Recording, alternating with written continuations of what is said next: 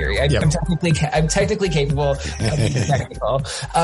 Biz, thank you so much for being here. This is really exciting to meet you. I actually didn't know, I wouldn't know from Twitter that you had an accent. Like, do you mind telling me where it comes from or where you hail from? I don't tweet with an accent, I guess. And, there's not a special font for that, you know?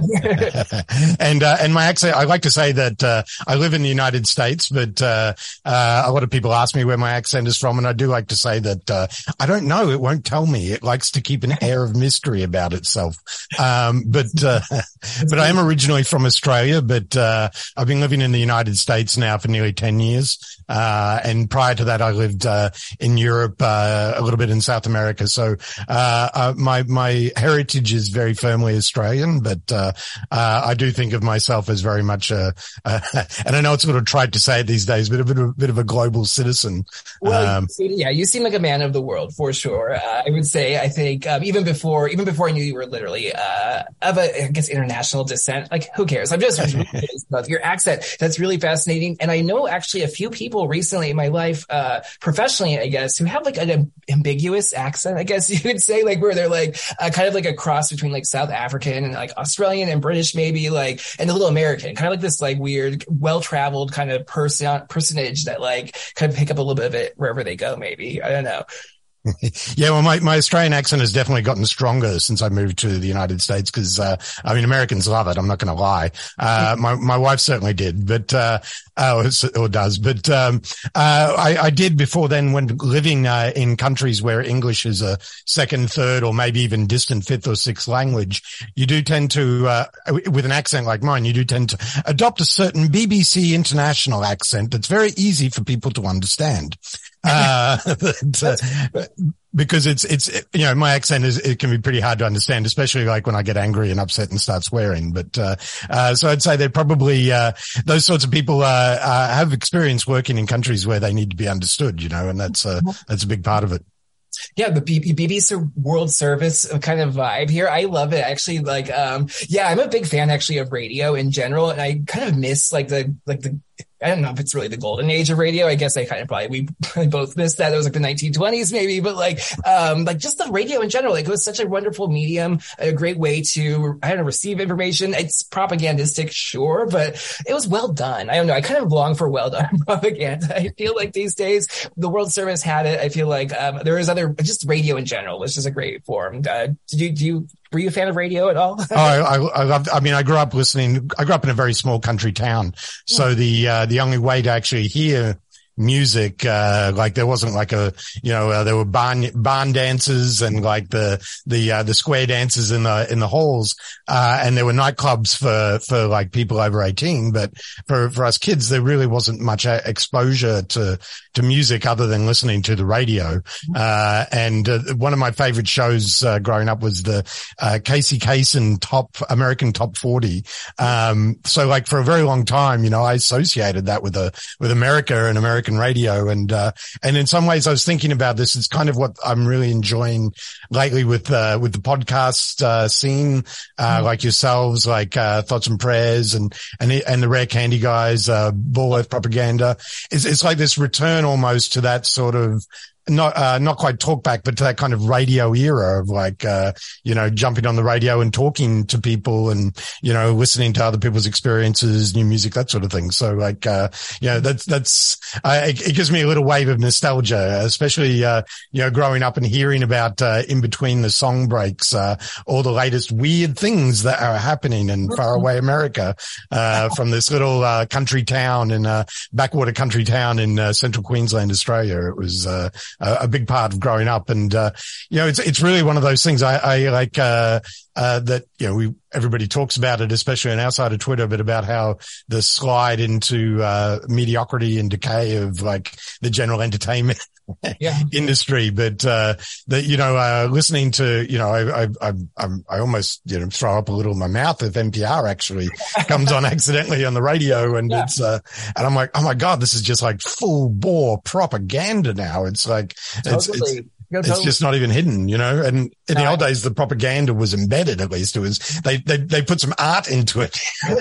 They did. It was different. I didn't mention NPR. I did another one though, where the production is so well done and really was very enjoyable for a long time. Like This American Life, fantastic show, like really well done audio art form. And then just what it's become, horrific. And there was a station here called KGO that was like call-in radio that was big for a long time. It was talk radio, but it was not really left or right, really, which was kind of distinct for that market. It was usually really frequently like conservative radio on like the AM, stations. And this was like local. It was call in. They had a few syndicated shows, but it was almost all local programming. It was very successful. And like, it was just great. I would always have it on just in the background, just like parasocially, really like just having people like calling in, listening. It was fascinating. And then of course things like Art Bell or like Coast to Coast, late night things is a great medium for kind of the weird talk that I hope we get into this evening. Yeah, I loved Art Bell. That was almost kind of like a samizdat thing in Australia, where people would hand out tape cassettes of Art Bell shows that they'd like recorded because they had like a radio that could pick it up from the US, or and I think it was eventually syndicated from some other radio stations eventually. But that's that was a lot of my first exposure to a lot of that world was through like weird audio cassettes of these talk show radio from the US. Bootleg Art Bell. I like that's amazing. And you mentioned like the whole squad, basically, like Rare Candy, Baller of Propaganda, Thoughts and Prayers, like and like that's the whole gang. I have Biz here this evening. I'm really excited to have you, Biz. I feel like I should not go too far without introducing you. We'll put your ad out there later. I think we can talk about it a little bit more. I'll make sure we credit you and where people can find you, because I think it may be changing. It sounds like. Do you want to talk about that like a little bit? I think you're shifting back to anonymity. It sounds like a little bit. What's going on there? Well, I mean, it's not like I was ever really like a strict public person, but I worked for a long time for I'm not going to, and this is part of the anonymity problem. I worked for Greenpeace internationally for several years. I worked for Doctors Without Borders for quite a long time, was even on the board of directors of the Australian office for quite a while. So I had an involvement on a certain level with these organizations that had you'd say it was like a minor social public profile, right? So like you probably can't find so much, but searching in the aughts for like YouTube videos of Greenpeace, you'll find me like in occasional videos being quoted and like, so like, and when I started tweeting, it was as a campaigner, for Greenpeace. So like, you use your real name, you're public. And that was like 2009. That almost seems like another era. Yes. So I sort of drifted into, the opposite of anonymity. Like, I had this public persona that was like, associated with already quite radical activism. It's especially in around the post 9/11 days, where activism was still, the comeback was quite edgy. It was like those were tough times. And since then I retired from that life. I decided to take a step back really after the whole Trump election, where I was I kind of felt like everything was going crazy, in my workspaces, and I was going quite tired of it. So I moved on to do something else. And unfortunately that something else was in the sciences, and then COVID happened. So I tried with my sort of semi-public persona, because I knew a lot of people who were like the president of Doctors Without Borders Australia follows me and is like a friend on Twitter, a friend on Facebook and other social media. I know people who are, directors at a senior level at international organizations like Greenpeace, where, I was harassing them to do something, as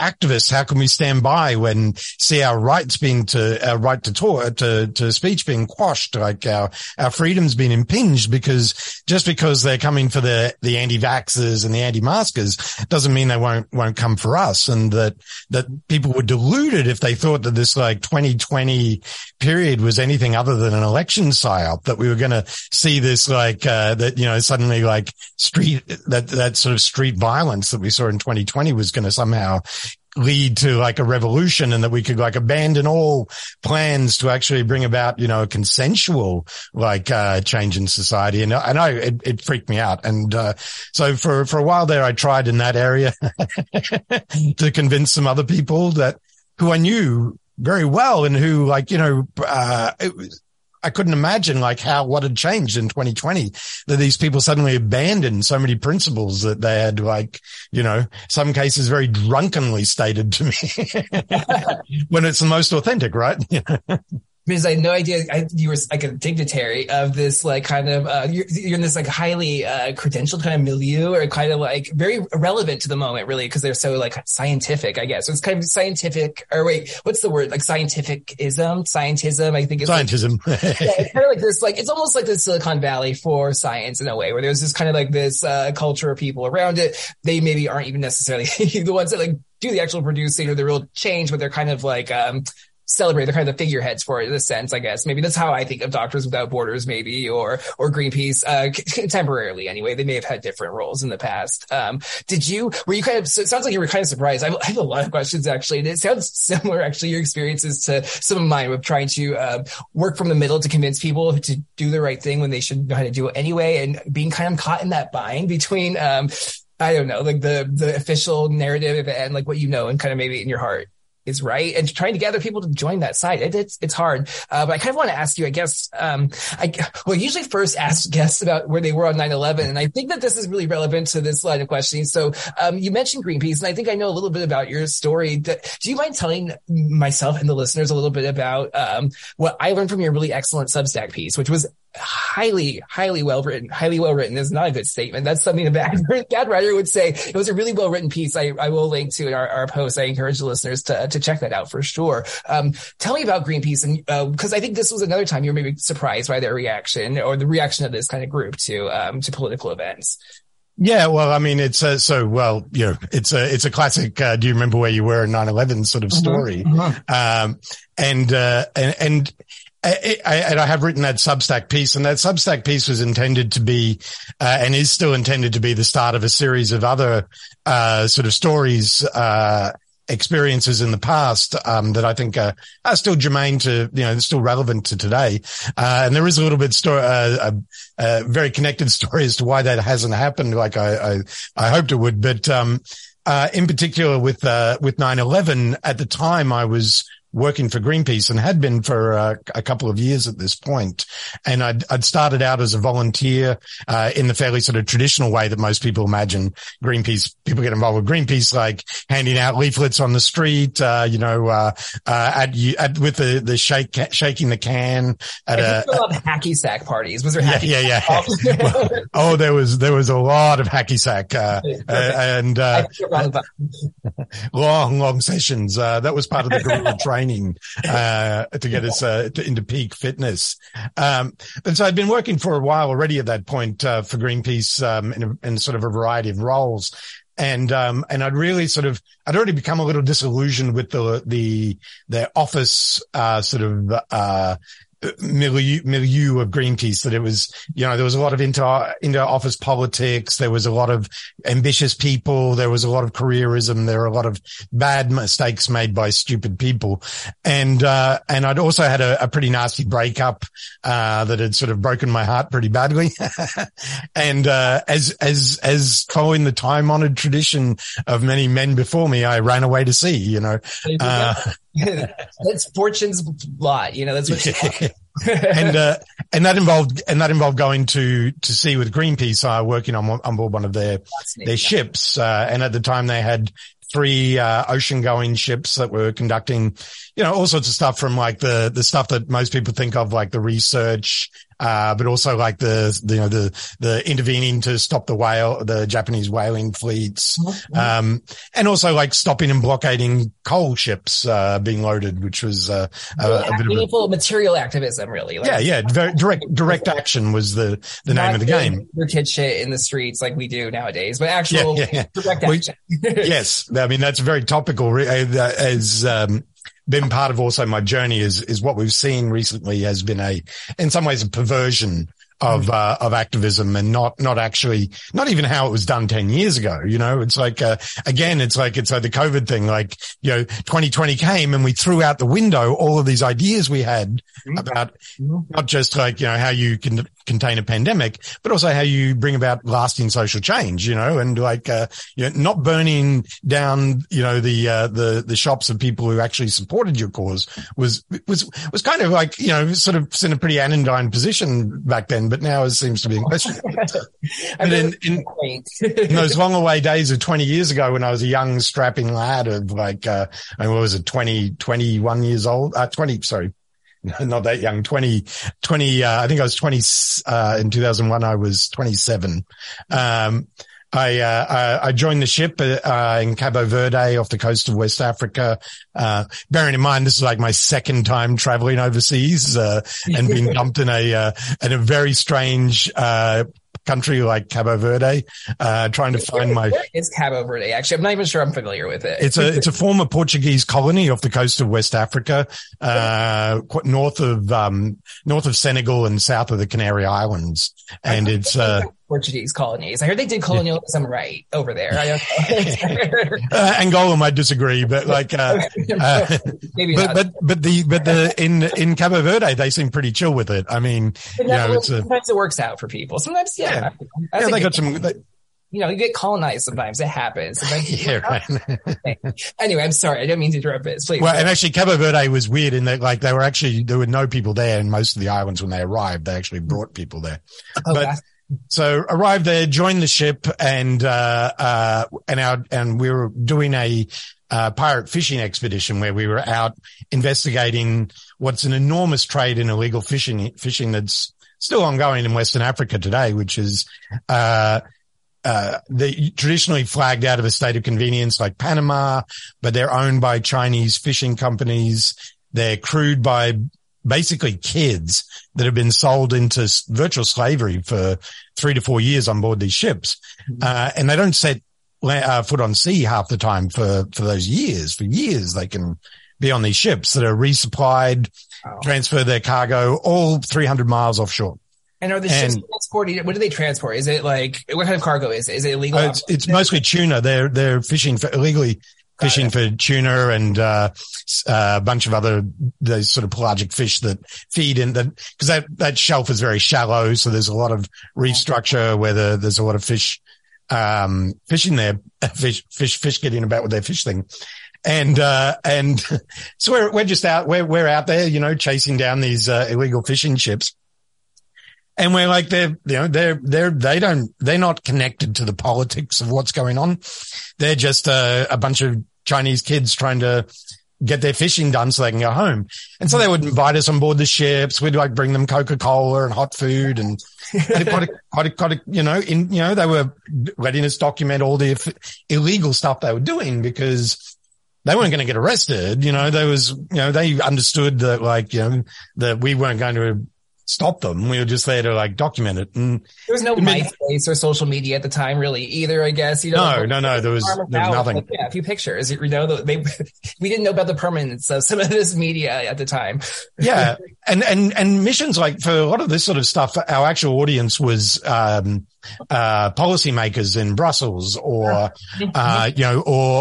in some cases would be the the intermediary markets for buying these fish. So we would actually not necessarily be a public campaign in the sense, but, one of the, aside from hoovering up all the fish, one of the big problems with these ships is that they would come in close to shore where there was an artisanal market of the local fishermen who'd been doing this for hundreds of years, and there would be collisions with the smaller vessels. The ships would dump garbage overboard. And sometimes when those ships were anchored at sea, they would, the nets from the local fishing boats would get caught around their anchor chain and be destroyed, and it would cause problems. And so, we were out there, looking to document this, trying to work with the local fishermen. And, And then ironically, one day I woke up and, we had become ensnared in one of the local fishing nets and become wrapped around our chain, just like as happens to the pirate fishing ships. Mm-hmm. And we were trying to get this thing, the crew was trying to get this thing free. And, I was on a rotating shift with another, radio operator. We were technical officers looking after the radio communication and listening into the chatter between the fishing boats and handing the satellite traffic, which we had satellite data. We had, internet connection, but it was pretty primitive. Wow. And so I'd finished my shift, cause I was the new guy. I got like the 12 at night to 4 o'clock in the morning shift, but so I was asleep when all of this went down. And, so I woke up with all of this going on and like, there's a whole cacophony on the deck, in the water. We've got boats out. People are trying to like release the net without cutting it. And I was like, woo, damn, that's ironic. Alanis Morissette, I don't think had released, she had actually, yes, at this point, the perfect soundtrack. I was like, we can add to it. It's like getting your Greenpeace ship stuck in a local fishing net, isn't it? To the song. And so I went down like, I have too many cooks here. I'm going to go down to the galley where there's only one, and down there, they're like, talking to the skipper of the local fishing boat. We've got a translator who speaks the local, it's like a patois of Spanish and French and English. Mm-hmm. And they've got him chilled out. We've got our, guy in Sierra Leone in Freetown on the phone. This weird, crazy Swiss mercenary guy who's, an excellent cook as well. Real James Bond guy. I was like, incredible cook. And he's got the boss and he's in the office talking to them on the phone and, he's giving them money and we're sorting it all out. The net's paid for. Everything's cool. And so like we've got this guy he's like on our side. He's like, okay, we go upstairs, go up on deck and like load him back into the boat. And we're like, oh yeah, thanks for, sorry about that. Like all good, and he's like, yeah, throwing down some more cans of Coca-Cola to the crew and like, gave them nice little hot sandwiches and little bags, lunch bags, and then suddenly at that moment, there's like 6 or 7 other canoes of the same sort just arrive out of nowhere with this, with the local fishermen. But these guys are wired. They're like really wired because they've all been up fishing all night, right? And they have this like, it's a stimulant that they like rub into cuts on their cheeks from a leaf. It's kind of like a thing they do to keep awake, to keep fishing through the night, but it also gets them super buzzed. And they like, circling us in these canoes and they like talking away really quickly with the crew on the other boat. And then some of these other new arrivals decide that like, no, actually, like it's not sorted out, that in fact, like that we should pay the money to the people there and that we should pay them some money as well because like, we're this giant and I kept hearing this one word, America. You had money on that. Yeah. US dollar. And like, we're not, we're registered out of Amsterdam. It's a Dutch flag ship, but like, it's also a very beautiful ship, like immaculate condition. Mm-hmm. And we have very expensive military grade speedboats, like the rubber ducky, military grade boats on board that you don't see on like normal boats, and they're like, and Scientology has those, I feel like. Yeah. Big satellite dishes everywhere and, and a very white. Greenpeace was this sophisticated. Honestly, I thought it was just the U.S. military and Scientology, honestly. Well, Greenpeace has got capabilities. It doesn't anymore. They sold the Esperanza, just recently, but until then it had, greater operational capability in the Southern Ocean, than it was in like I think we were like the 13th if you considered Greenpeace a Navy, in terms of like the ability to operate in around Antarctica. Fascinating. Yeah, I've sent ships to Antarctica. I mean, that might be another topic you want to discuss. I do have that on the list here, Biz. Anyway, I'm sorry, you're confident. But so everybody's getting upset and angry, and then like machetes come out, and it's like, and they're waving machetes around, and it's like, it's crazy town. And the captain, and this is his first ever Greenpeace voyage as a captain. Before that, he like was a tug boat captain in Holland for like 35 years. And he thought he was getting this like milk run, right? Like that it was just going to be like, just take the hippies down to like, to West Africa. It doesn't sound like a military ship on the ostensibly, No. It's like, and so he's trying to keep his cool, but he's just like, okay, like start shouting orders, cast off all the lines, secure the ship for boarding. That's prepare for boarding almost sounds like something you'd hear in a movie, but like, we had practiced our boarding drill, and so everybody's running around like, getting everything ready. And one of the mates, this, quite douchey Canadian, cruise ship captain, pulls out his knife and cuts the lines that are attached to one of the boats. And when everybody sees the knife on the other canoes, they just go crazy and start trying to climb up the side of the ship. And so, and the captain's like full speed ahead. And the MV Greenpeace is, I'm trying to think what it is in American. It's 55 meters. So that's like about 160 something feet. They look huge. Yeah. It's not picture. There's 5 decks on the ship. It's almost like the ship out of The Life Aquatic. Yes. Okay. and very much like there's times where we felt like, watching that movie where I was like, did he ever sail on a Greenpeace ship? But, so it doesn't move very fast, but it's powerful and big. And so the ship takes off very slowly and the top speed's like 13 knots, like 13 miles an hour. Oh my God. And the canoes have an outboard motor, but it's not designed for speed. It's designed to be able to troll around very slowly and efficiently for hours and hours. And so their top speed's about 13 or 14 knots. So it's like a jogging speed, not even jogging speed boat race. Like it's like almost like you see when you see the Olympics walking event, this is like, this is not Anderson. This is Arrested Development. This is like just highly comical. I love it. It is. And cause it's deadly serious, right? Like the same thing, really. The people on the canoes are losing their minds, and we'd already seen some people with guns, some armed, paramilitaries had come up and tried to signal us at one point. There were guns out there, but we were kind of lucky or grateful that they didn't have any because we were pretty well in range for a good hour where they're like disappearing behind us. You can just see them like going off into the distance.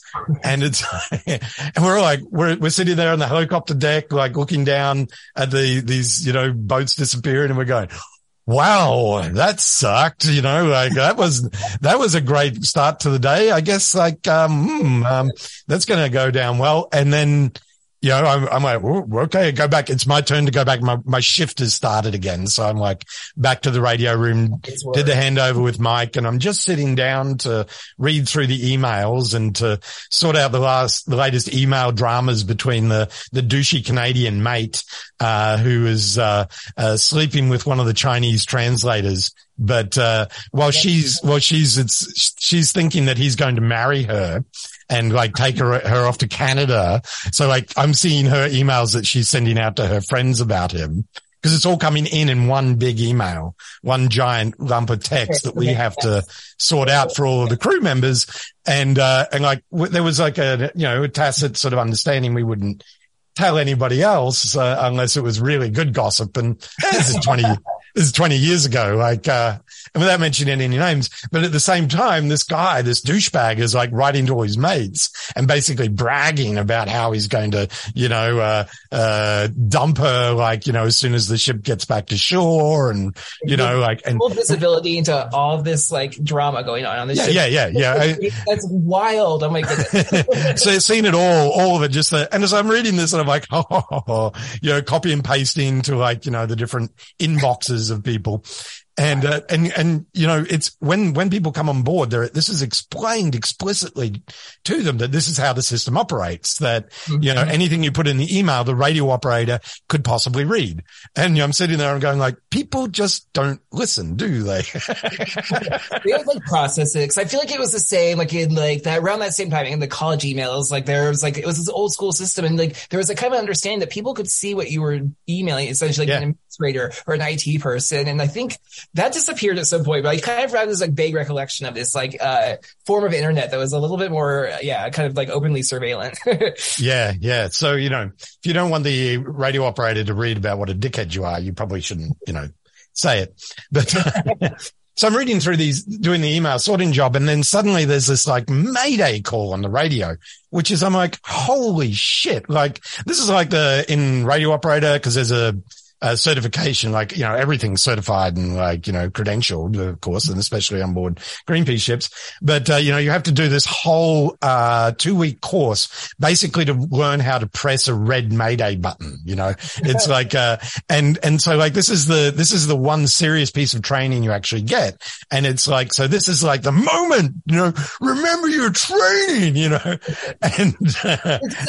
I'm guessing, right? There's not like a multitude of Maydays. This is reserved for like a seriously critical event. I mean, this is it. Like, it's, you know, and this thing is like when you're doing this training course, right? It's almost like that you have to like, it's not like an oath, but there's this like the radio operator's pledge that they don't make you take, but it's like, you know, that, you're there for people's safety and like that you respond lightning fast. And like, it's this big deal, the Mayday call, you know, and it's the actual international law of the sea that if you hear a Mayday call, you have to respond.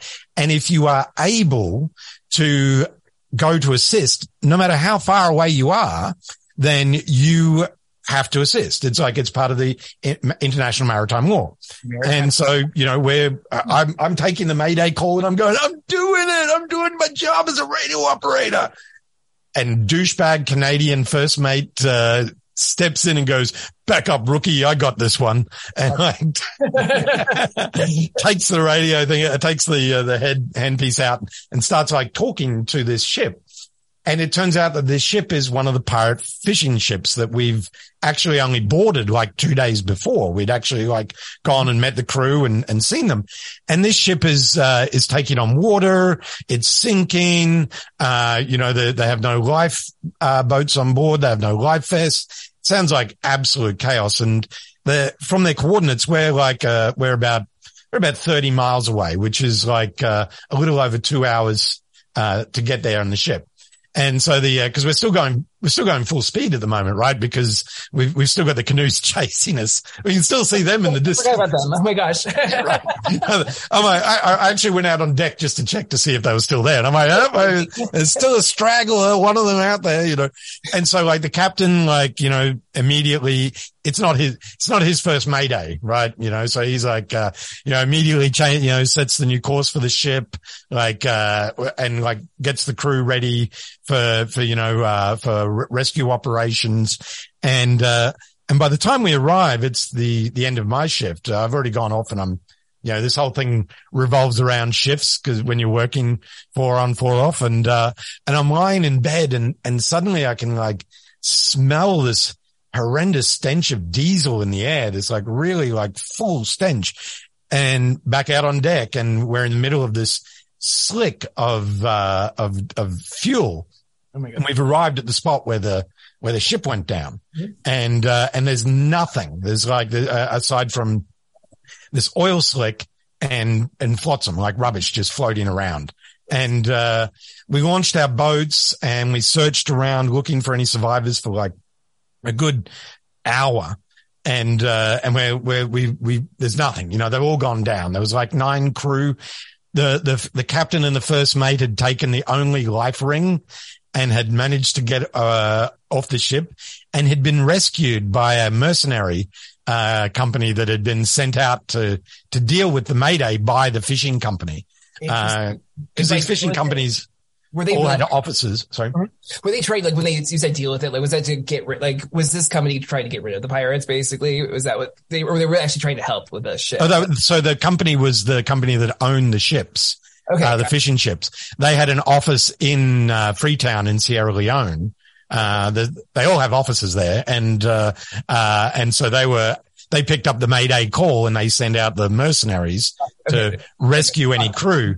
But we'd gotten there about the same time as the mercenaries, and they'd picked up the only two survivors, and we were looking and they just buzzed off. They got the captain and the first mate, and they just buzzed off. And so we were searching and we can't find anything. And, the captain calls the search off, and there's this young Indian guy, Shadeep, who's like, one of the junior engineers, and he was in tears. He was absolutely devastated. And he wanted to go back out. You just spent time with these people, right? Like you knew them, like they were real. Yeah, they had faces, they were like, and the captain's like, no, if we don't find anything, then there's like, it's gone, like this, it's been too long. And so we're sort of pulled all the boats out of the water and like hosing them down. And Mike, the other radio operator, comes out onto deck and he's like, everybody, big news. And we're like, what? Like we've just like, we're on the grave of 9 people, like what could be bigger news than like the death that we're all feeling right now, like buddy Donald McDonald, the bosun, is like Gaelic poetry about the ocean taking souls to a breast, I couldn't understand this guy most of the time, but he was like a buddy Wordsworth poet sitting there reading from memory this like Canticle of the Sea. And then Mike, the radio operator, just goes, no, guys, this is really important. He's like, 2 planes have hit the World Trade Center. Fuck. And a truck bomb has gone off in front of the Pentagon. Wow. And we're all just looking at him and we're like, Jesus, Mike, like, no, seriously, like everybody's having a moment here. Can you just like funny joke, right? Ha ha ha ha, but like, and he's like, no. And he's got like a printout from the CNN webpage with like all the pictures like squares, because like we couldn't afford that much internet, and it's like America under attack. And like, so suddenly we're all scrambling to like the radio terminal to like try and, raise on the long range radio. We called the Rainbow Warrior, which is another one of the Greenpeace ships, which at the time was heading up the river, the New York Narrows, because Greenpeace was going to celebrate its 30th anniversary on September 15th. Wow. In New York. And there's an entire other story that my friend Mel can say, and going to celebrate by dropping a banner from the roof of the World Trade Center. Jesus Christ. Oh my God. And so we're talking to the radio operator, my friend Tom Looney in New York, and he's like, it's crazy. It's insane. Like, we went immediately to anchor. We're like, the ship's shut down. The Navy's everywhere. There's helicopters.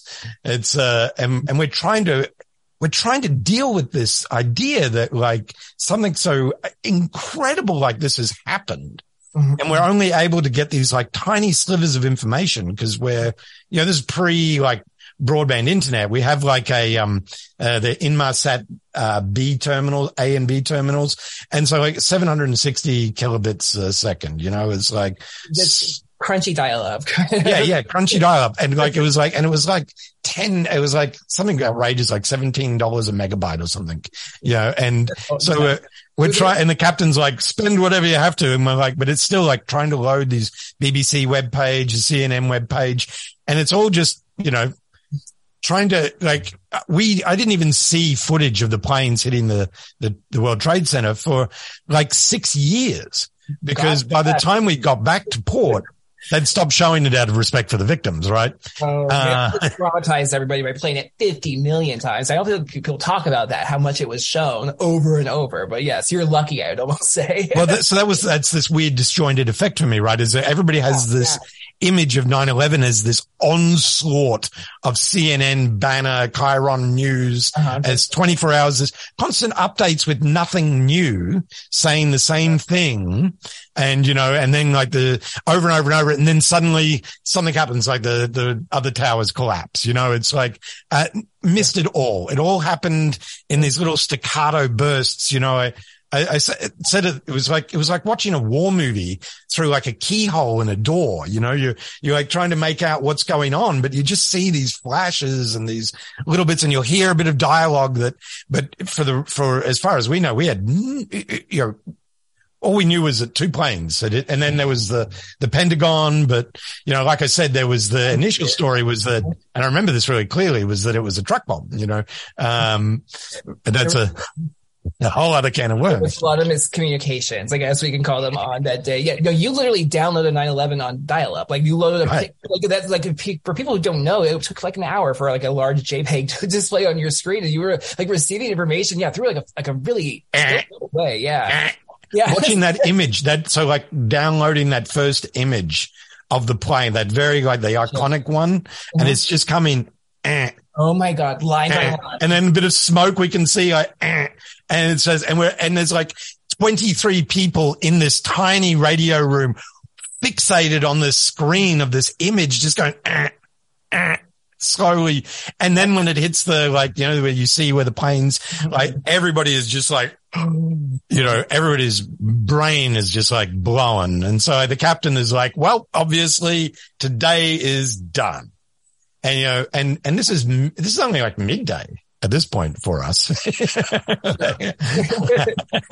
the days, I mean, you still have pirates to deal with. You've still got angry, methed out, local fishermen chasing you, presumably at this point. You've got other problems, Yeah. Wow. And so, that was that. But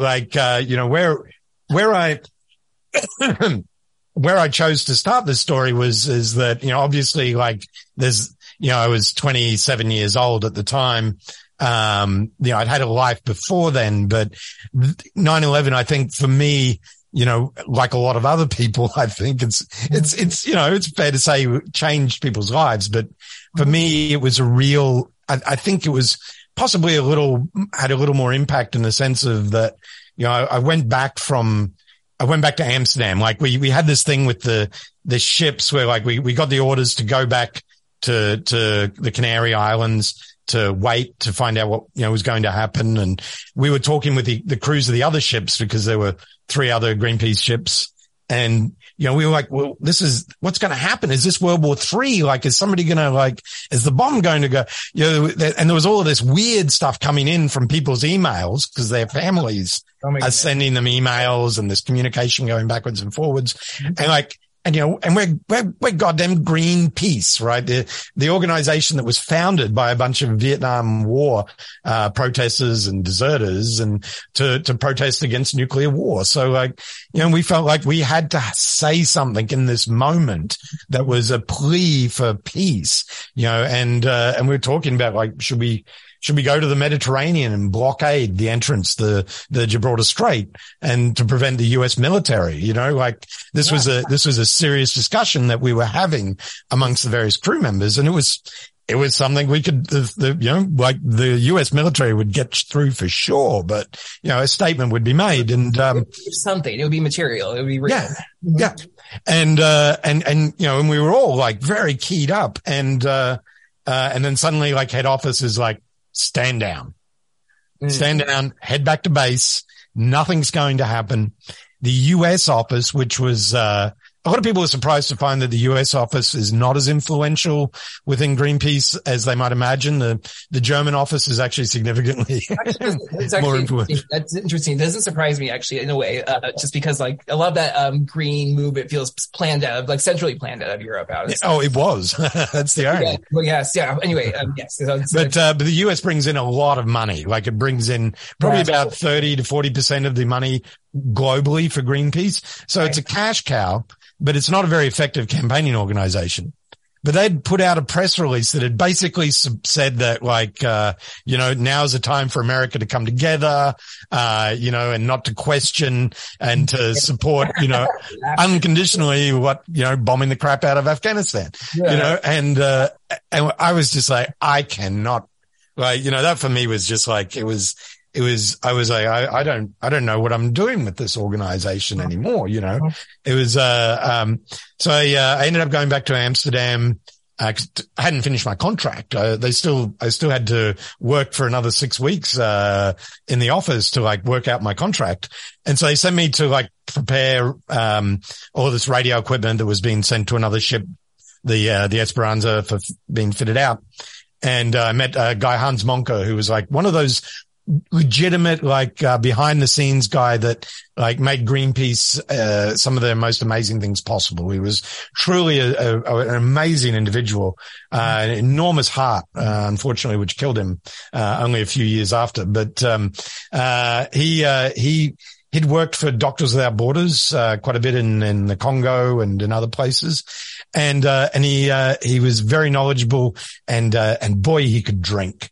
And so we did, you know, what else were you going to do? Like it was in this war drum that's been beaten, this, you know, Amsterdam, this, you know, famous free city felt like it was like under siege, you know, like, everybody was like with, you know, you know, everybody looking at the large Muslim population there with like, you know, with eyes askance and this tension that was building there.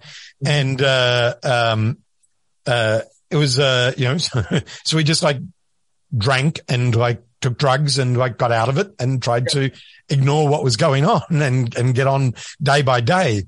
And it was one morning that I was staying at another friend's place, Martin, who, had put me up in his spare room. And, I got up in the morning and Martin usually left super early because he had a girlfriend in Hong Kong that he wanted to talk to early on the phone in the office, you know.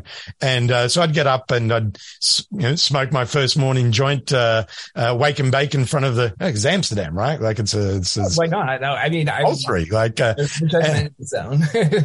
and, you know, some mornings I'd get up and watch TV and then go into the office, and some mornings I'd just go into the office, and it was all pretty grey and dismal because it's also like the start of winter there at this point, in mid-October.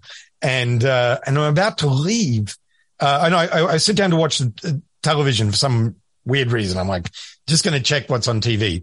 And it's like some banal, like story of like, you know, golf courses, you know, like, I don't even remember specifically, but it was so like, meaningless, you know. And then suddenly it's like, this just in, Tom, we've begun bombing Kabul. And the screen cuts to this like green screen, you know, the military, you know, IR vision goggles, which night vision, you know, terrifying. Yeah, because it's like Baghdad. It's like, you know, it was very traumatizing. Honestly, I'm kind of traumatized. As you mentioned, I got this shiver because I thought of like I was a small child, I guess, kind of during the Gulf War, but I remember the images of it, and it was a scary time, and that definitely in that same period as well. Except it was not like Baghdad. It's like you've got this it's this grainy image. And I was in the military after I dropped out of college when I was much younger. So I had quite a bit of experience and also for Greenpeace, like we had that sort of equipment. So I was quite used to looking through goggles and night vision goggles and being able to tell what the difference between, say, like a set of headlights and like what's a muzzle flash of a gun, for example, because it's an important distinction you need to be able to make if you're like, you know, in a military operation. It would be, I can see that. And I'm watching this and I'm going, nothing's happening. Like it's just, you can't see anything. There's nothing happening. And I realized this as I would, because I ended up going to Kabul, about a year and a bit later, where I worked for a year with Doctors Without Borders. And because there's nothing there. It's already been bombed to the shithouse by the Northern Alliance and the Taliban, you know, and it's this image that's just like dead and like no commentary for like 5 minutes. And then the announcer comes on with, gee, Tom, it's not nearly as exciting as Baghdad in 91. Jesus. And that was the moment. This is the moment for me where I felt something inside me, like, you know, this like, something snapped, something like uncoiled and came free. And I was just like, this is it. This is this is going to be the thing that defines my generation.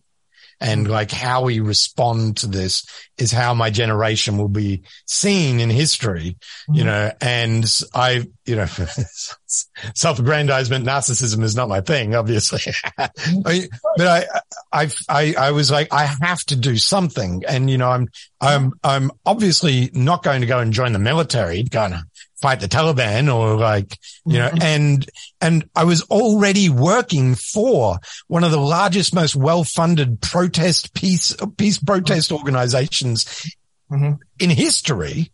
And they were doing nothing. And I'm like, what can I do? And I was like, my friend Hans and another friend of mine who both worked for Doctors Without Borders had told me that you should totally try it sometime. It might be up your alley. They're always looking for, guys like you with certain skills. I have a very certain sort of skills, it's very specific, very general set of skills. But, and so I rang up their office and asked them, and they said, look, we have an application process, send us an email with your CV and we'll get back to you. And so I sent them an email, and I thought it was going to be whatever. I'm like, oh, well, that sucks. I'm just going to send them an email, and 3 hours later I get a phone call. Cause, we had phones in those days, not much internet. But, and they said, can you come in for an interview tomorrow?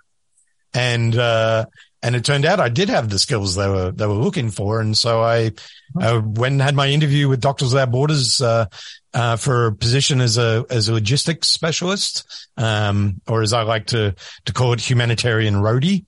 And then they tell me at the end of the interview, when can I deploy?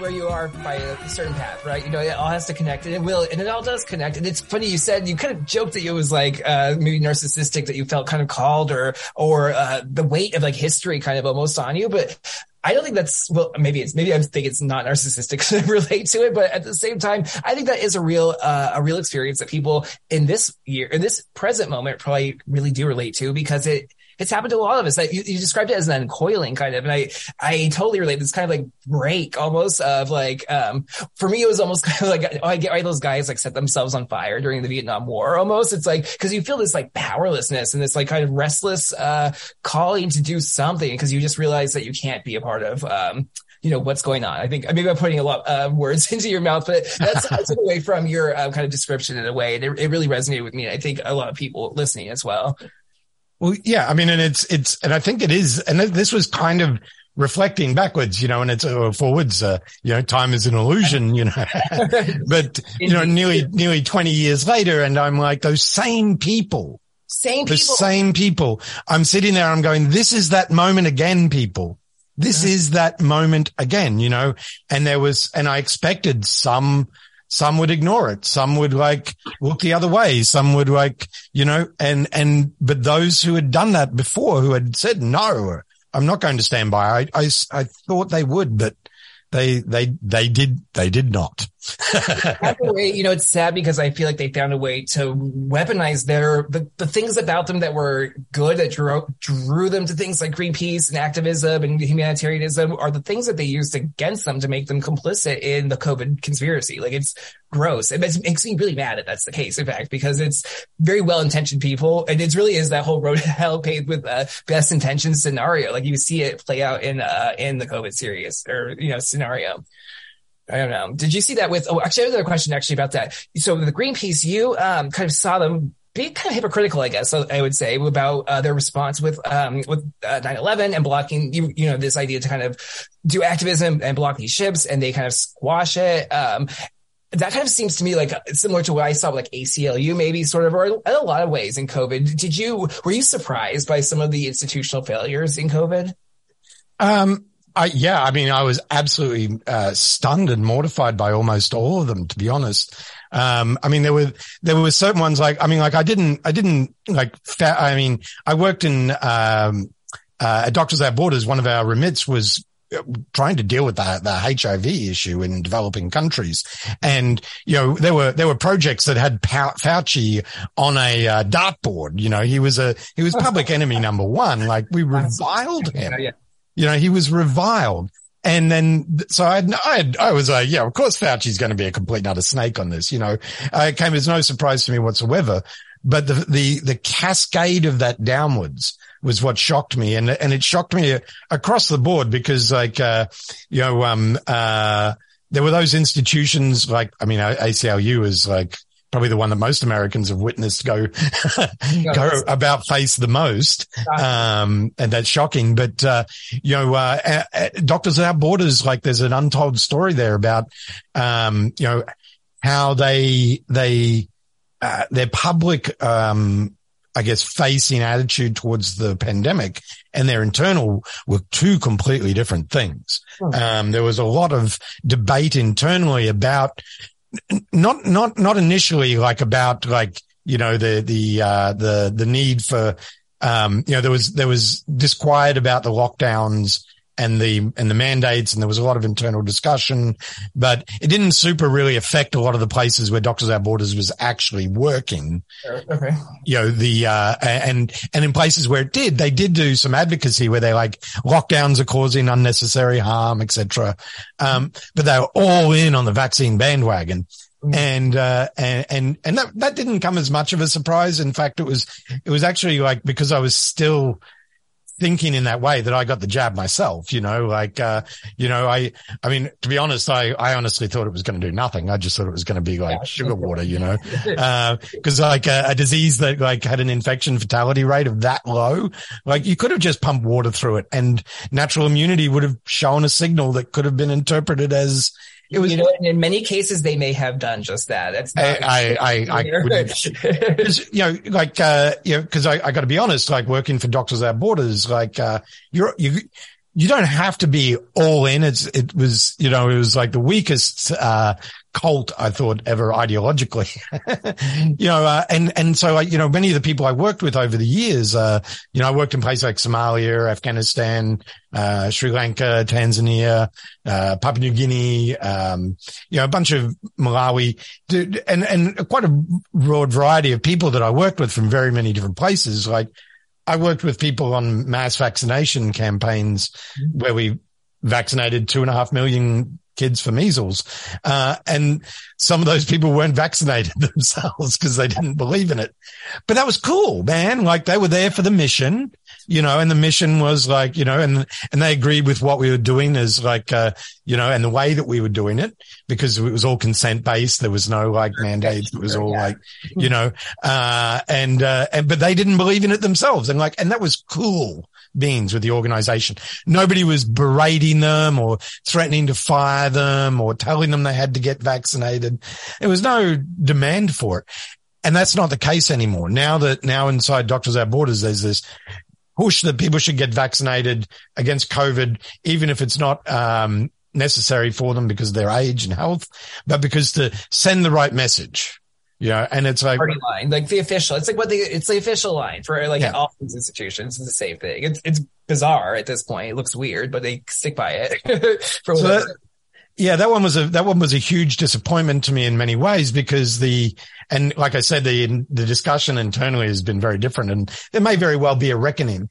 But there was a lot of conversation early on in the, you know, amongst not the people in the office, not the hierarchy, but the actual field staff who did the missions. We all keep in touch with each other. Like I say, they're on my friends list is like 50% of those people, you know, and, you know, we're like, and then people are saying like, we're just not seeing any fatalities here. We're just not seeing the need for this like zero COVID fundamentalist, you know, and these are people who are, you know, experienced doctors, nurses, public health professionals that are like, you know, they're applying the new pandemic playbook, and they're like going, none of this makes sense. But so internally in the organization, there was a lot of discussion and debate and dispute. But outwardly facing the organization, I think like, it's actually said less than it normally would in a normal time.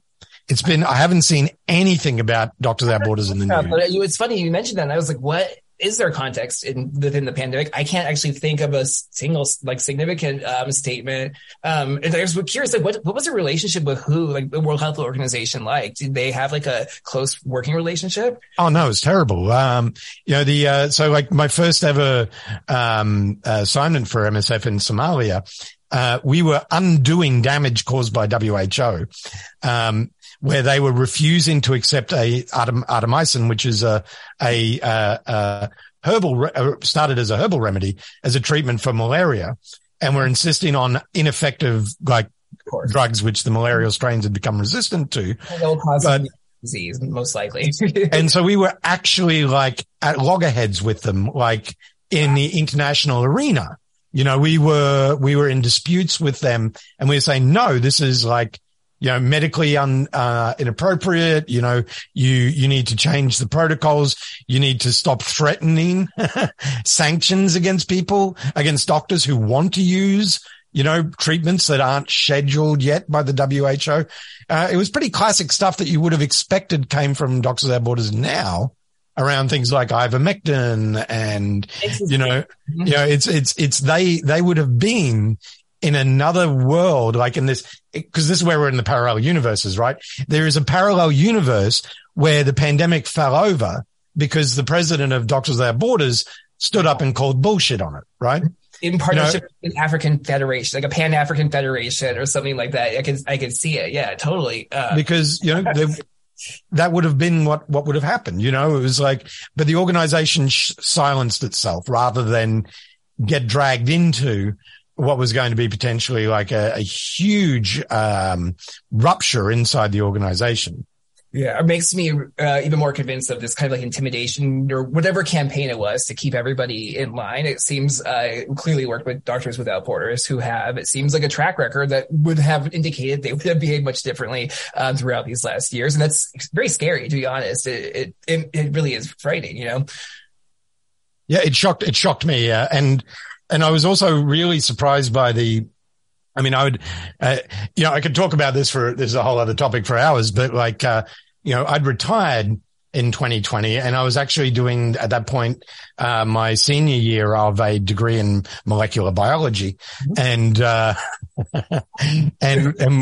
we were studying and March was when we started the virology. The symmetry. And so, you know, this is happening live, right? The virus is going on. It's you know, we've moved to online classes already. And, you know, and we've got a semi-famous virologist, at least like she's published books, not just papers.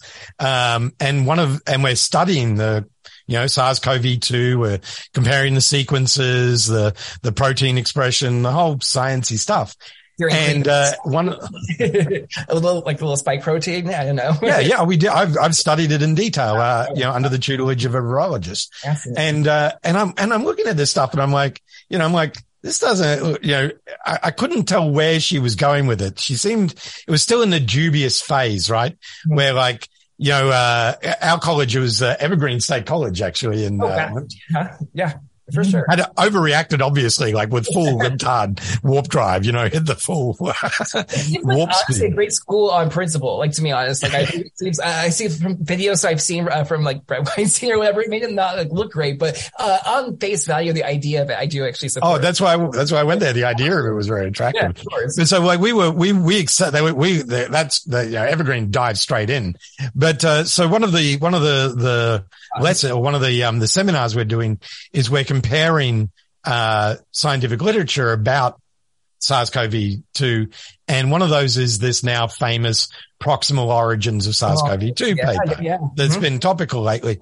And the professor I asked some questions because I'm still like, you know, I'm just a student at this point, you know, it's like, but I'm like, I asked her to explain how it is that you can get a paper like this into a publication like Nature so quickly. without peer review. And she's like, well, these people are the preeminent speakers on this topic. And, and if they say it's correct class.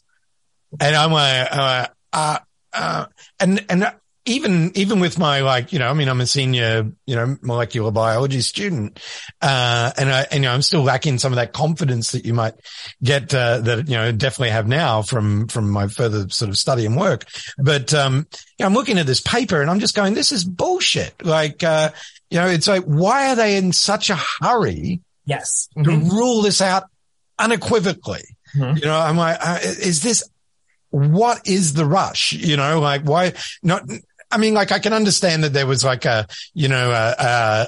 from a national security perspective, I could see that you might want to be tamp down the idea, not so much of, and this is what struck me, right? Cause I've worked very close in the inner machinations of various organizations and see how they do things sometimes that might not make sense initially, but and so my initial thought is that okay, we got to keep the whole relationship with China on an even keel during this particular, it's we've exposed this enormous vulnerability in the supply chain where everybody's about to deal with. And so not wanting to aggravate China anymore is I assumed it was going to be a program of let's just wait until it's over before we really start digging into this, and so that was what I was initially expected or thought was going on. But when we read that paper, and this was fresh off the printing press, right? And I'm like, Jesus Christ, this is a psyop. This is they're like, it was not like and this is this thing, this blind spot with scientists. I see sometimes as this this credulousness, this oh, well, if they said so, it must be true. Exactly. It's kind of almost, it's a loyalty to authority, really, the institution.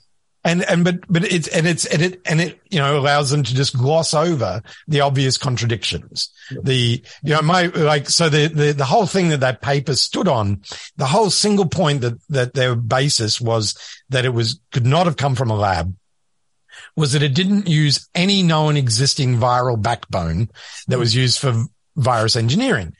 And I'm like, so maybe they made a new one, Did you think they were going to order it from JCAR, electronics? If you're going to do something like this, you're not going to be going, oh yeah, we'll have 3. And it turns out that that's exactly what they did anyway. Yes. Yeah. My understanding is this proximal origins paper it comes down to, if it was a bioweapon or a lab creation, they wouldn't have done it like that. So it can't be this. And it's well, maybe they just did it different. I don't know. Exactly. Yeah, and I'm like, how is this? Where are your critical thinking faculties here? Exactly.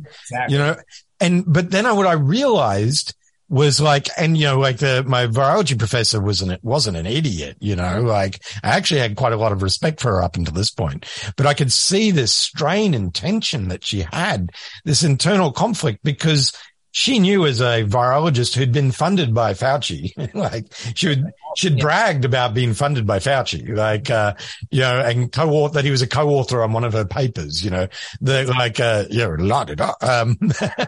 but, I could see this tension because she knew that, if it turns out that this was from a lab, obviously, but that if it was absolutely critically accepted by the mainstream public, the game was up on science. Mm-hmm. The backlash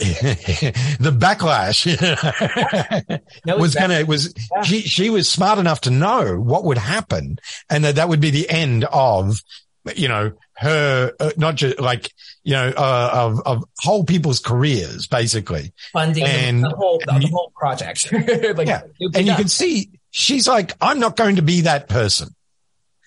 I'm not going to be that one that's going to speak up, that's going to say something, because you can see they're who's going to listen to little old me? Who's going to? It's easy to self-justify excuse yourself from having to do the right thing, really. And I could tell this is what was going on. She had this, but at the end of it, I was like, and still you chose that's what you were going to do. Yeah. I wonder how much she was even conscious of some of this, or how much of it was kind of playing out almost in the background, because Yeah, the situation just feels so perfectly instrumented for exactly that outcome that happened there. Years in the making.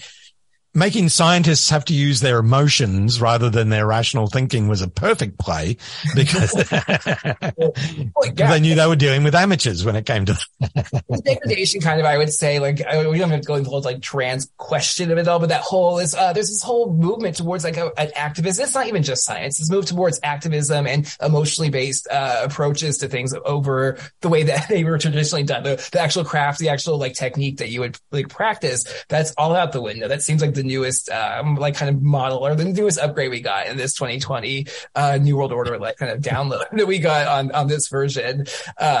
Biz, do you have like maybe 10, 15 more minutes? Is that good? We've got sure. Yeah. Okay. I just want to make sure that's okay because I have a few more questions. Actually, I have a lot of questions. We're gonna have to talk. We're gonna have to talk again because we actually have answered some of my questions. I don't know if I want to go to Antarctica, but I actually want to ask you about, you mentioned maritime law a little bit. You spent time on the seas. You're a man of the world, truly. Like, I guess my question is, well, I was asking about ghosts originally on the sea, but I have a question about maritime law. So there's a lot of like conspiracy theories about how the world works, let's say, and like maritime law. And it does seem to me like a lot more is going on the high seas than anybody really has a reasonable idea of. It's a lot of action-packed adventure for sure. Have you like, what's your take on maritime law? Have you heard these like conspiracies and this is the true, this mercantile system somehow? Oh, yeah. Of some kind of like civilizational, machinations maybe? Like, I don't know, it kind of makes sense. There's something about international waters. Have you ever heard of an international organization almost, which kind of almost functions like not a nation state, but kind of like a principality or like a corporation almost, kind of it is sort of an entity of its own, kind of transnationally. So it's kind of interesting. Yeah. What's your take on like the the legalistic framework of New World Order? Let's put it that way. Yeah. I mean, like that's so like, I'm an aficionado of many New World Order, theories. And particularly I don't track the legal ones maybe as much as I should by the sounds of it, but I have heard this one. And, and I think that like a lot of these theories, like, there's the germ of irrefutable historical proof, which is that maritime law for a very large part of recent human history has been the only like, international law that existed. Mm-hmm. The Dutch East India Company established a lot of the colonization, of particularly Southeast Asia through maritime law. There are certain places where, there is no law like Somalia and maritime law has been used there most recently to exert a form of control over Somalia, through, I mean, like you talk about things going on that people don't know, like the US is in constant combat operations off the coast of Somalia and has been for over 8 years. Those combat operations aren't like, ongoing in the sense of, anymore, but, there was a large number of Somalis, killed by US military personnel there. So I think that there's that, it has that grain of truth, but, in terms of like, couldn't really say much more further on the details, but, it's an hilarious form, it comes up a lot in, not just in like conspiracy theories, but also in fiction, these connections. I was trying to think of, something I read recently where the lawyer was a lawyer of maritime law. I'm trying to remember which one it was, but it was there were conspiracy connections, but it was generally quite amusing. But it's a comedic trope also. Yeah, for sure. With maritime law, it's like, it does come up. I can't think of, I've heard references to it. It feels like Monty Python or something almost. Yeah. It might have been a Pynchon book, but, it's, that would actually make a lot of sense. That's interesting. Yeah. I don't know. I just hear these things. So the things I've heard include things like that, the United States courts are actually functioning secretly like under maritime law. And there's some truth, I think, too. I don't understand the law a lot, but the more I'm trying to understand things like law and money and how they actually work, it is not exactly how, the ostensible way that we kind of perceive things to be. They're very much not in alignment kind of often with what's really going on, I guess, under the hood. I guess that's my experience. I'm sure you've had that many times being a man of the world. You've been on the high seas a lot. I don't know, I guess the question about, what about lost civilizations? Is there anything on the high seas that you've seen? Is there anything, I want a bunch of anecdotes from Davy Jones' locker, but no. I mean, I'd actually have to say that like, the most apparent signs I've seen of ancient civilizations have been on land. And that I'm absolutely obsessed with the Eye of the Sahara, the Richard structure. Mm-hmm. I'm planning to go there, at some point, just cause, you can. And, I've got one of the Nazca lines from Peru tattooed on my shoulder, after a very exciting, ride over those, quite a few years ago. But, the Incan structures like in Machu Picchu, a lot of those things show signs, I think, of maybe not necessarily having been built by an ancient civilization, but I think I think that there's more likelihood that there's a tradition that goes back further than what our current historical, sort of reckoning is. It's a funny thing with the ocean because like, a lot of the small weird islands that I've been to were all very new, like as in like, there's been a lot of, changes over the millennia and, islands like Hawaii, are not that old, relatively speaking, from like, a sort of a geological perspective. And I'd say that like, as I said, most of the weird things, I've definitely seen weird things at sea. There's no doubt about it. You see like strange things. And my friends who've done a lot of deep sea diving have certainly like, that's been one of the things I've always wanted to do, but was kind of I never quite managed. I've been diving, but never been diving in some of these places where there are like the giant undersea cement, pillars. Cause I think like, the connection with the ancient sort of civilizations is very much that the world has changed quite significantly since that time. And the sea is definitely covering a lot of that, I think. This is true. It's funny. You mentioned, just talking about like the science of this kind of a little bit, or something you said made me think about what you had mentioned before, I guess, about the kind of like the clampdown about the proximal origins paper, where there was this like, intrinsic response almost was a reflex, kind of just to be like, question this. It's very similar with this idea that you're not only can you not talk about like ancient alien civilizations or whatever you want to call it, you can't speculate on it. It's also racist. Apparently, like there's this like trope that gets tried out that it's like it's racist to talk about it. Also, just completely shut it down. And I think it's like it's the same thing where it makes me think there's more to it. Yeah.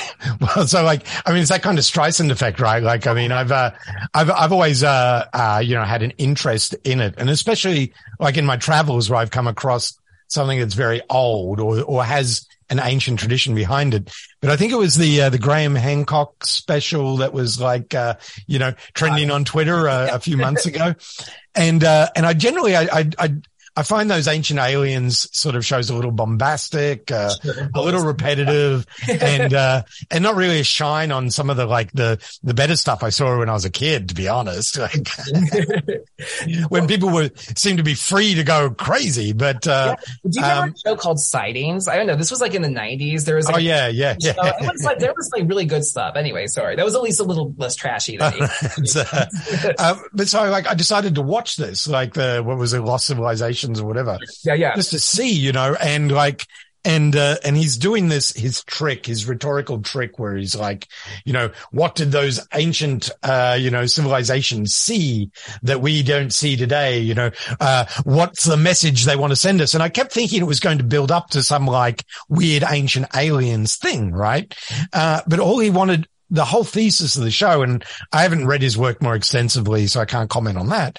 But the show in particular that you had this like small group of nerds really upset about was, just the concept that maybe, just maybe, at some point in the 200,000 years of Homo sapiens sapiens current physiological state with the brain that we have of this size, we may have had a civilization before the current one. That was the thesis. That was the goddamn thesis. Oh, and then there was some weird some stellar event that could possibly have like, possible, a microwave shower, and like he's not even calling it the vengeful hand of the Nibiru or like, he's just straight up saying like, maybe there's an asteroid field that we can't see because you can't see them in space. You know, it was totally like, you know, none of it was, I thought I didn't even think it was, I don't want to say mediocre, but I reckon in conspiracy theory scales, it was definitely mediocre conspiracy stuff. It wasn't provocative, really, I guess. Like, it was pretty, like, run of the mill. I saw a little bit of the Netflix one, and I kind of felt the same way. I was like, okay. I also kind of feel like a distrust of things. Like, he's all over YouTube, and like, he's a Netflix show, so I automatically have a little distrust, even though, you know, I can enjoy those things even when I'm distrustful. Like, but I was saying this to our farmhand who was, and I'm surprised about the racist thing. I'll have to ask him if I did a racism, because he's half Native American. Only aliens help them build things. I think. That's a little bit. And, yeah. Like, I think I've heard that one before, but and as I was saying to him as well, was that why is it so bad that this idea exists that maybe, just maybe, we were smart before and then something happened and we got dumb and now we're smart again. Mm-hmm. You know, like, and because that was the only thesis of the show. Like, why were people hyperventilating about something just as simple as that? Mm-hmm. You know, like, when I remember like watching TV shows, like, I mean, That's Incredible in the 80s was like, you know, was basically saying that Bigfoot was real, you know, like, and yet now you've got this completely like mediocre run of the mill explanation for ancient technology that actually, I don't know, sounds like probably, you know, reasonable to me. And people are hyperventilating about it, calling it misinformation. It's an attack on the academy. It defies all scientific knowledge. Yeah. And it's like, when did this become a thing? The hallowed world of the academic. And, you know, we can maybe discuss it because this is kind of my rebranding, rebooting project is starting to look at some of these sorts of claims. I've been writing a book in my spare time, about particle physics and how much actual bullshit particle physics is and how much it's actually accepted largely because it's published in 1 million scientific papers and there are journals and conferences, but there's no evidence that traditionally under science you could prove. But you know, it's like, why is the academy so need to be defended so why do we have to like rush to the barricades to defend, you know, every last piece of trash that's come out of the academy, as if it were like a perfectly formed truth that's pure and whole in all its ways, you know? Because because it's all built on bullshit and they don't want to, because they will lose. Yeah, they'll lose. They'll be wrong. The science will be wrong. The deals will fall through. It's all the same things. It's all the same things that you described with the professor that you do. Like, the money goes away. The fame goes away. And they've kind of been, feel like, intoxicated a lot of these people by making them experts and making them correct and right. And they get a lot of satisfaction from that because, you know, anyway, I don't want to psychologize too much. I should wrap up shortly. This has been really fascinating. I have so many more questions for you. We're going to have to talk again soon. You're a man of quite mystery, wonder, intrigue, the world. This is so fascinating. And you have some, can I ask you about your goats? Do you have goats coming soon? Like, I heard that you told me about somebody's expecting soon, right? So after I realized that science as I knew it, didn't really exist anymore, but I'd spent all that time, getting a degree, I became very interested in goat genetics. And there's a long backstory to that. My wife is a breeder, breeds goats, Nigerian dwarf goats. And I have a long history with goats. With my humanitarian work, I've become, you could call me a number one goat appreciator. And so we breed Nigerian dwarf goats and, Toggenburg dairy goats. We run a small scale dairy. And my wife, we're looking to, you know, it's not really sort of my wife has another job. I'm a bit of a kept man in some ways. She has a very well paying tech job. But this is sort of our hobby. But, I've done a lot of work in goat genetics, in the last few years as part of my science degree. And so we have a large herd of goats now. We have, about 58, wow. Currently. and about 7 pregnant goats, that are due in the next couple of weeks. So, it's one of the, like I said, I retired to the countryside to start a goat farm was my, there's a whole backstory there where, 2020 for me was the end of the road rather than, for many people, the moment of them realizing that something was wrong. I'd already been coming to this, seeing the infiltration, seeing the PSYOP happening in other areas. And by the time 2020 arrived, I was surprised by some of those organizations, but some of the other organizations like Greenpeace and, other groups, I was not surprised at all that they were completely brainwashed by the whole thing. And so my retiring was retired to the, and not in that sort of trad, back to the land sort of way necessarily. I mean, there is something to be said for eating your own beef and drinking your own milk that you can't really, it's real. It's a great feeling, but, part of it was just. Yeah, you come to it though. There's a difference, I think, between the people you're kind of referencing, the kind of people we see online who do it to be online about it versus who come to it because you, through reason and your own life's pursuit, realize it's something you wanted and needed to do, which is to be self-sufficient probably as possible. I feel like it's very admirable in my opinion anyway. And I got to say that, just as a wrap up on that, there is nothing like having a pen with 20 baby goats running around in it. It's like having a baby goat wading pool that you can. That's cute and disgusting, to be honest. Not everybody's into it, but it's certainly when I'm feeling in my most cynical and darkest moments, going and spending a few minutes in the baby goat pen has a way of cheering most people up.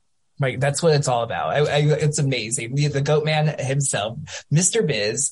You're the first white Biz I think I've met. I've met a few. Oh. Yeah. The other, but I shouldn't judge. The other Biz I knew was a drug dealer, but that's a whole another story for another time. It is such a pleasure. I cannot thank you enough. It was really funny because you came up, in a conversation on this podcast. It was really funny and I feel like it was, a signal. I know, Q mentioned you. It brought you into this fold. And I feel like, I don't know. We didn't talk about anybody else. So there won't be actually, maybe, is there a chain? Do you want to keep the chain going? Is there anybody I should bring onto this show? Do you want to tag somebody? Oh, damn. You put me on the spot here with that one. You don't have to. I'll probably wake up this morning, at 4:00 and go, you should get them on. It's mostly been the other way. I've been enjoying the follows, from some of your guests. It's really, brought me much more into that side of Twitter. And I have to say, I felt a little fangirly when you dropped my name because, yourself and sorry to say Q is saying Q is my all-time top favorite podcaster at the moment. More professional than with yourself as a very close second. It's this is a little bit more of an underground venture. They're major label. I'm a little bit more Tin Pan Alley. the indie label. Yeah, I don't know what I'm on an out of tune piano falling down a flight of stairs, but it's entertaining sometimes still. Biz, thank you. Is there anything else? I guess we'll probably just cancel the show after this, so you don't have to worry about tagging another guest. Yeah, right. But yeah, I do encourage. I'm glad that you're getting the follows. I feel like you are spiritually connected to this community of this constellation, I guess, like to call it, this assortment of just interesting people. And I feel like, I know you don't a super huge poster, but you do post, and I hope that you continue to do that. But it makes me all the more reason to have you on this program, so you can get your. Oh, I know who you should get on. You should get Pericles Abassi on the show. Oh my gosh, that's a great call. Get Perry. That's a great call. Actually, I think I have to start some fake beef with him a little bit because of something that will come on a forthcoming podcast. We'll get into it. I'll drum up some drama. I think that's a great call. Thank you, Biz. That's wonderful. Biz, we won't talk about your @ here. We'll post it in the link to the show in a little bit once everything's ready to go. Any final closing thoughts for our audience before we go?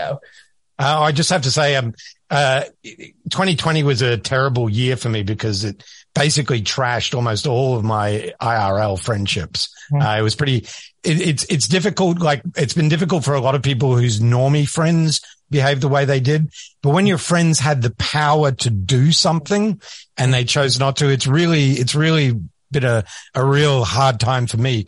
And it's been such a delight to find this little corner of Twitter where there's sensible people, that a little daffy too, but sure. Oh, my kind of daffy, you know, I say sensible in the very loose, sense of the word.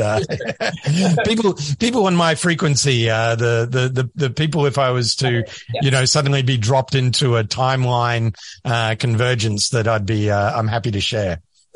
Yeah, so it's a high vibrational set of people, is what I like to say, and you are certainly amongst that milieu. I keep saying this word. I don't really like that word. It's hard to say, and yet we've dropped it several times on this episode. Biz, thank you again. It was wonderful to hear about your experiences. I highly encourage you to continue writing about them because I loved your piece. I thought you're an excellent writer in addition to a great storyteller.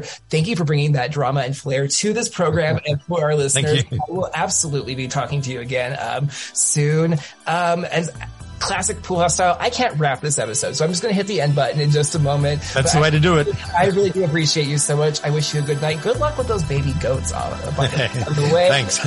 We'll share some photos of those in the post. I think that's a great. Indeed. Have a great evening, Biz. Thanks again. You too. Bye.